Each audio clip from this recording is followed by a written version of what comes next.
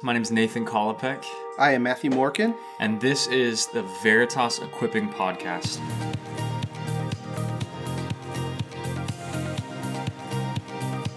Our goal is, especially during this time, to equip you to live out your faith and love Jesus well. So today we want to talk about discipleship in our church. And as the adult ministry team, we want to have a conversation a little bit about how discipleship plays out for men and women, because what we've encountered quite a bit is Veritas has a different structure, maybe philosophy, for how we disciple men and women as a church. Yeah, and just this is kind of a follow-up to what Richard had to say last week. Yeah. I mean, it is really good to talk about like one-on-one discipleship, but what does it look like here at Veritas? In the church. So we've got two special guests. We allowed her back. Randall, what's your middle name? Brianne. Randall Brianne Lamock. Yeah, here I am, back again. Wow. Can we call you Bree for short? No, you may not. There are No certain offense things, to all the Brees out there. Yeah, there are certain things we don't call Randall, and I won't name them here because people might use them, but we'll add that to the list. You're still on the good list. Thank you. Yeah. Barely. And then we have a very special guest, fresh, new to the staff team. We've got another full-time staffer helping disciple women. Ashley, what's your middle name? K. We don't usually ask middle names, but that's today. Yeah. Ashley K. Goss. Mm-hmm. Now, it's Goss. It's not Goose. It's not Geese. It's not Goose or Goss. It's Goss. I might still call you Goose, but that's not your last name. Okay, no. So I'll just call you K. There you go. Okay. It works. Okay.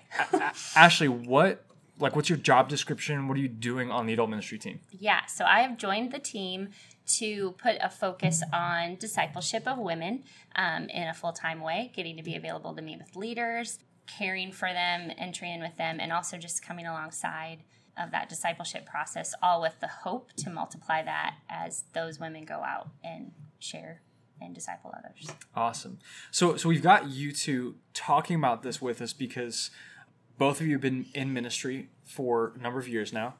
And both of you, I think, have fielded different kinds of questions in different contexts about how the church leads and disciples women. Mm-hmm. This doesn't make you experts, right? You don't have to be salespeople, but I want to hear from your experience how to disciple women, like how we as a church go about it, how you guys personally are doing it, because that's part of what our team does. So both of you are full-time. Randall, you're coordinating and you're leading women. And Ashley, your role is discipleship primarily, just kind of open door there. Mm-hmm.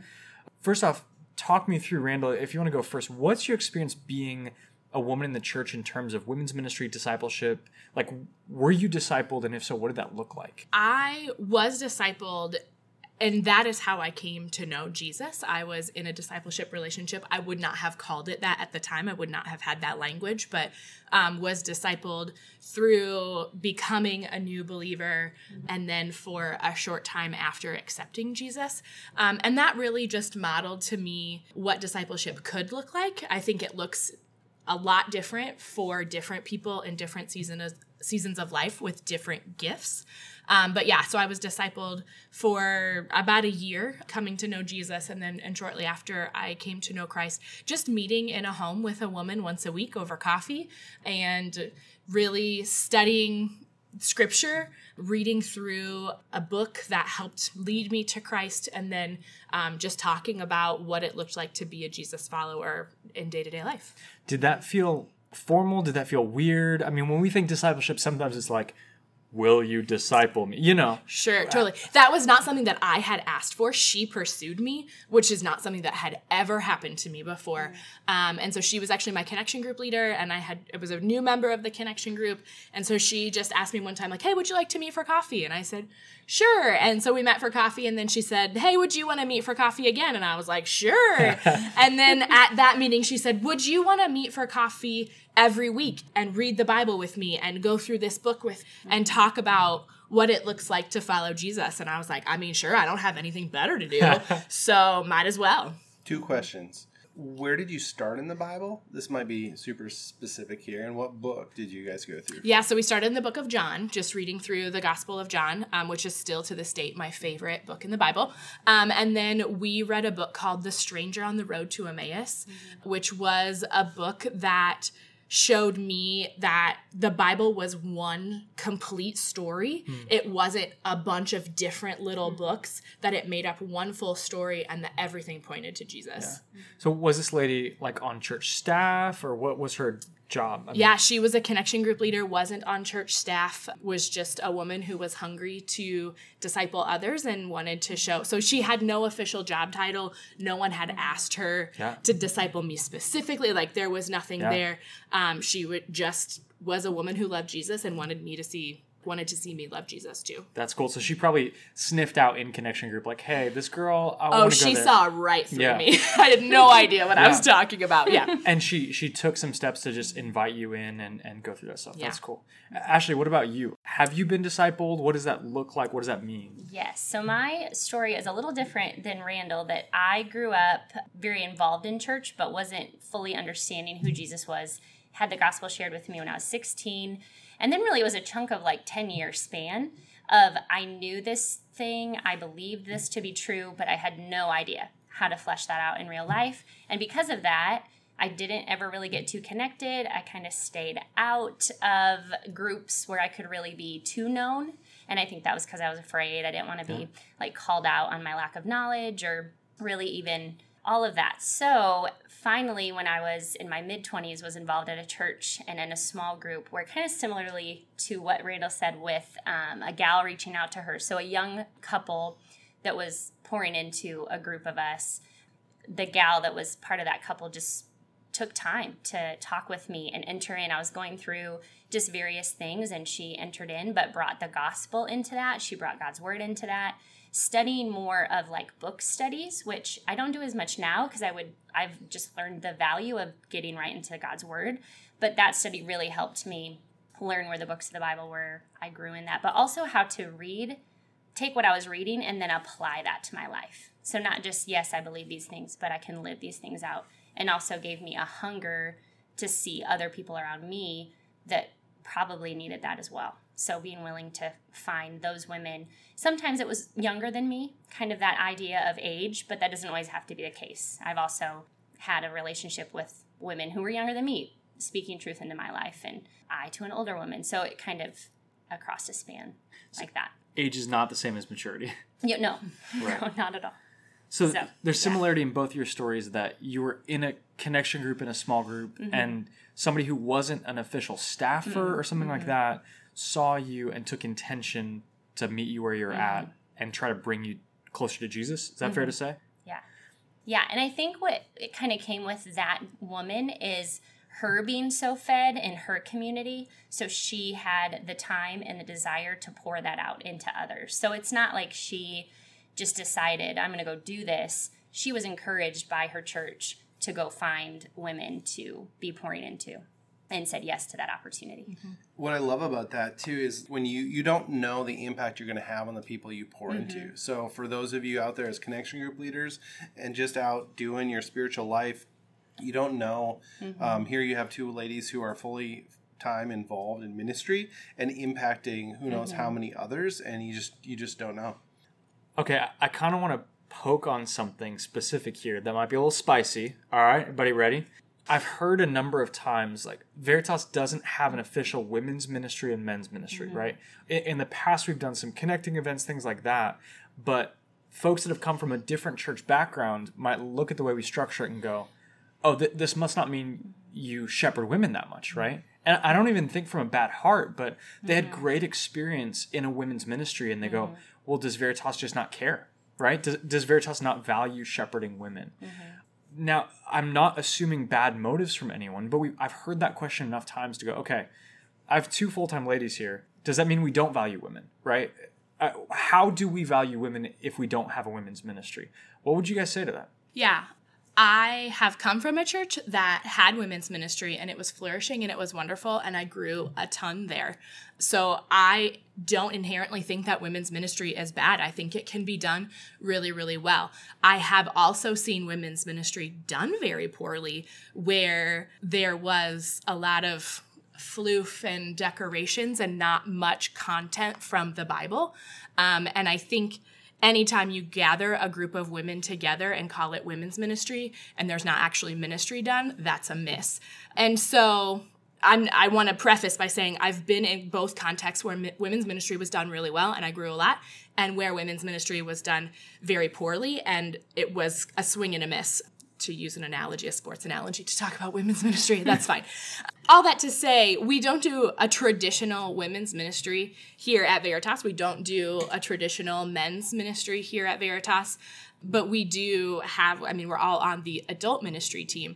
And so it's not because we don't value men, and it's not because we don't value women, and we want to shepherd those people well. And I think we would take a more organic approach to that, where we don't have a lot of events. We don't have things for you to come to, because we want you to have the time to cultivate those relationships together from your connection group, from the people that you meet who sit next to you on a Sunday morning, who you met at New to Veritas brunch or Launch Point or in different contexts, because we don't want your calendars to be so full of events that you don't have time to do ministry in your context and in your spheres of influence. If you want more about our desire to keep it simple, you can page back through the podcast and check out the podcast titled Why We Keep It Simple, where we hang out with Jake each a little bit and just really talk about, as an overarching theme, our desire to not fill up people's calendars. Another thing to add, what I found also coming from women's ministry done well, and also what Randall mentioned, is just the capacity of staff. I think often when we look at certain ministries, we think about, well, I am single, I am married, I'm a young mom, I have a college student, I have a young student, and we try to fit into these pegged holes, and there's not enough capacity on the church staff. So I could never, or Randall, or any of us on staff could never reach all the women on our own. So if you come into the church, we know that the church is not a building, it's the body. And so how do we multiply that in women? So going out and multiplying what I could do by God's grace and strength into someone else is going to allow us to reach more women through connection groups, through doing life, versus just coming to the church to be fed. That's so good. Yeah, I just want to reiterate what they're saying. It's not that we're against women. No. And we're not even against the concept of women's ministry. It can be done well or poorly, just like any ministry. But we're trying to shape a kind of people and use our efforts best to disciple all kinds of people to that end. So say a woman comes to Veritas and says, I want to be discipled. What does that look like in our context? What's done there? Yeah. I oftentimes meet with women who say, I want to be discipled. And the first thing I do is explain to them what discipleship is and what discipleship isn't. Because I think oftentimes, especially as a woman and with women, I have found that discipleship means we're going to meet once a week for 2 to 3 hours and sip on coffee, and you're going to pour all of this wisdom onto me, and I'm just going to absorb. And then after a time of a year or two, I'm going to be discipled and have arrived at being a disciple, and then I'm done. And that's not what discipleship is. Discipleship is life on life, where you have to work to be discipled. Like, you have to put in some time and effort and energy, because to be discipled is to live life alongside someone for the purpose of looking more like Jesus, of growing to be more Christ-like. And that doesn't happen passively. That doesn't happen just by soaking up a lot of wisdom or, just sitting under the teaching of someone. Like, it takes study, it takes work, it takes reflection, it takes prayer, it takes being in your Bible to do those things.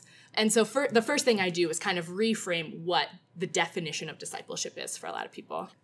And often I find, too, discipleship happens best in the tension of real life or trying to pour out. If I'm just passively trying to absorb, I'm going to take things in less deeply and be less affected than if I'm coming into discipleship with real needs because I'm trying to be on mission or I'm trying to reach my neighbors or whatever. And so I've got live questions. How do I raise my kids? How do I love my neighbors? How do I do these things? Totally. Yeah. So Ashley, if someone's coming to Veritas and says, I want to be discipled, what would you say? Yes. So my first question would really be asking them about their community. Are they new? Have they been coming a while? I'd want to know kind of a little bit of that background, and then figure out how I might see if they could get into, be it a connection group, if it's a wait list, could there be a gal who they could start talking with and maybe try to get, what do they want to get out of this relationship, but also knowing that it's not going to be something, that you're just going to consume, but how can you even start looking to who you could be pouring out in. But I think like helping them get connected with another woman who they can just start talking with, sharing life with, and then knowing, should we be walking through maybe certain things the Bible says about if someone's going through something specifically like anxiety or a breakup or trouble in their marriage or something like that, but keeping the focus on how we keep applying the Bible to that and finding someone who could do that with you. And I think a point that she makes that is really important is that discipleship happens in community, and that Ashley and I, as great and wonderful as we are, we can't disciple every woman in this church.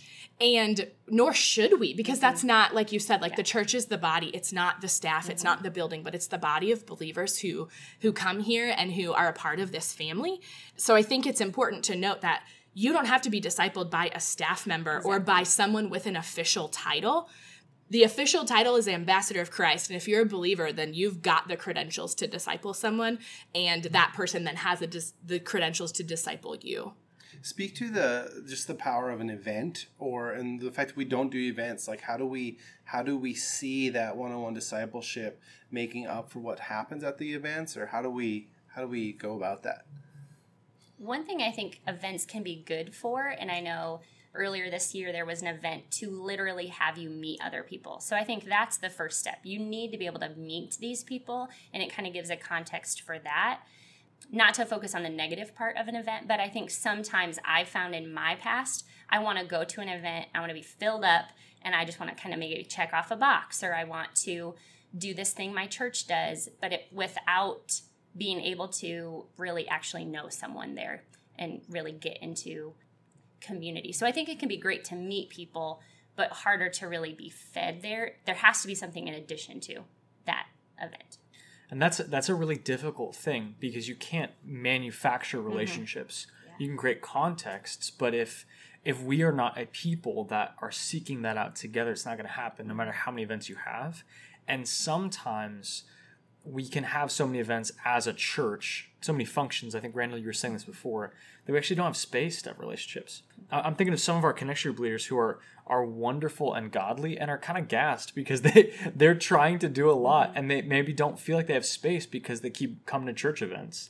Don't have space to invite that person in their home. Again, we're not opposed to women using their gifts or discipling other people. We actually want to make more space and context, and we as a church want to help you understand how to do that. So we want to give you tools and give you mindsets to understand that too.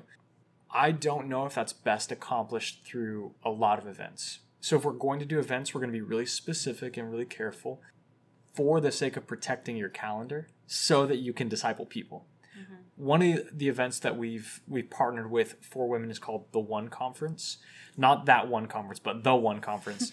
As we're recording this right now, the event is on as far as I'm aware, but COVID can change a lot of things. So as we're recording this, that's happening. But it's going to be in Ames at one of our sister churches, Cornerstone. And part of the goal of the conference is to sit under good teaching, but an even bigger part of it is the drive time with other women to build relationships and have intentional conversation. It's not about checking off the box, but it's about the relationships that interact with the truth together, moving forward as we say what 1 Corinthians 11:1 says, follow me as I follow Christ. Veritas, I know we're coming from different backgrounds and different experiences. I know that there might even be some things about the rhythms of church life that you're uncomfortable with or unused to now. But this is an invitation. And let me just speak for a minute here. Women in our church, we need you to be disciple makers. We need you to see the Randalls and the Ashleys, to see the person that doesn't yet know Jesus or doesn't know what it looks like to walk with Jesus, and to choose to invite them into your home, invite them into your life. Open the Bible together, maybe read a good book together. That's not comfortable. That's certainly not easy. And that can't be manufactured. But as we together act like a family and like the body of Christ, as we look to each other and to each other's needs, I think we're actually going to forget that we have so few events because we're so full of relationships and people. So I hope you're leaving this with a bigger vision and hearing what we're for and what we're about. And I hope even as you listen to this conversation, you go, I actually am called to be a disciple maker. I am called to disciple other people in this church. I'm called to invite people into my life and interact over God's word. And if we were all doing that as a church, I think we'd see more people come to Christ. I think we'd see healthier families, healthier men and women. And I think we'd see Jesus' glory reflected through us to our city, to the world that needs it. So please join us in that. Thanks for being part of this conversation with us. Randall and Ashley, thanks for joining us, and excited to see you guys continue to disciple women. Thanks.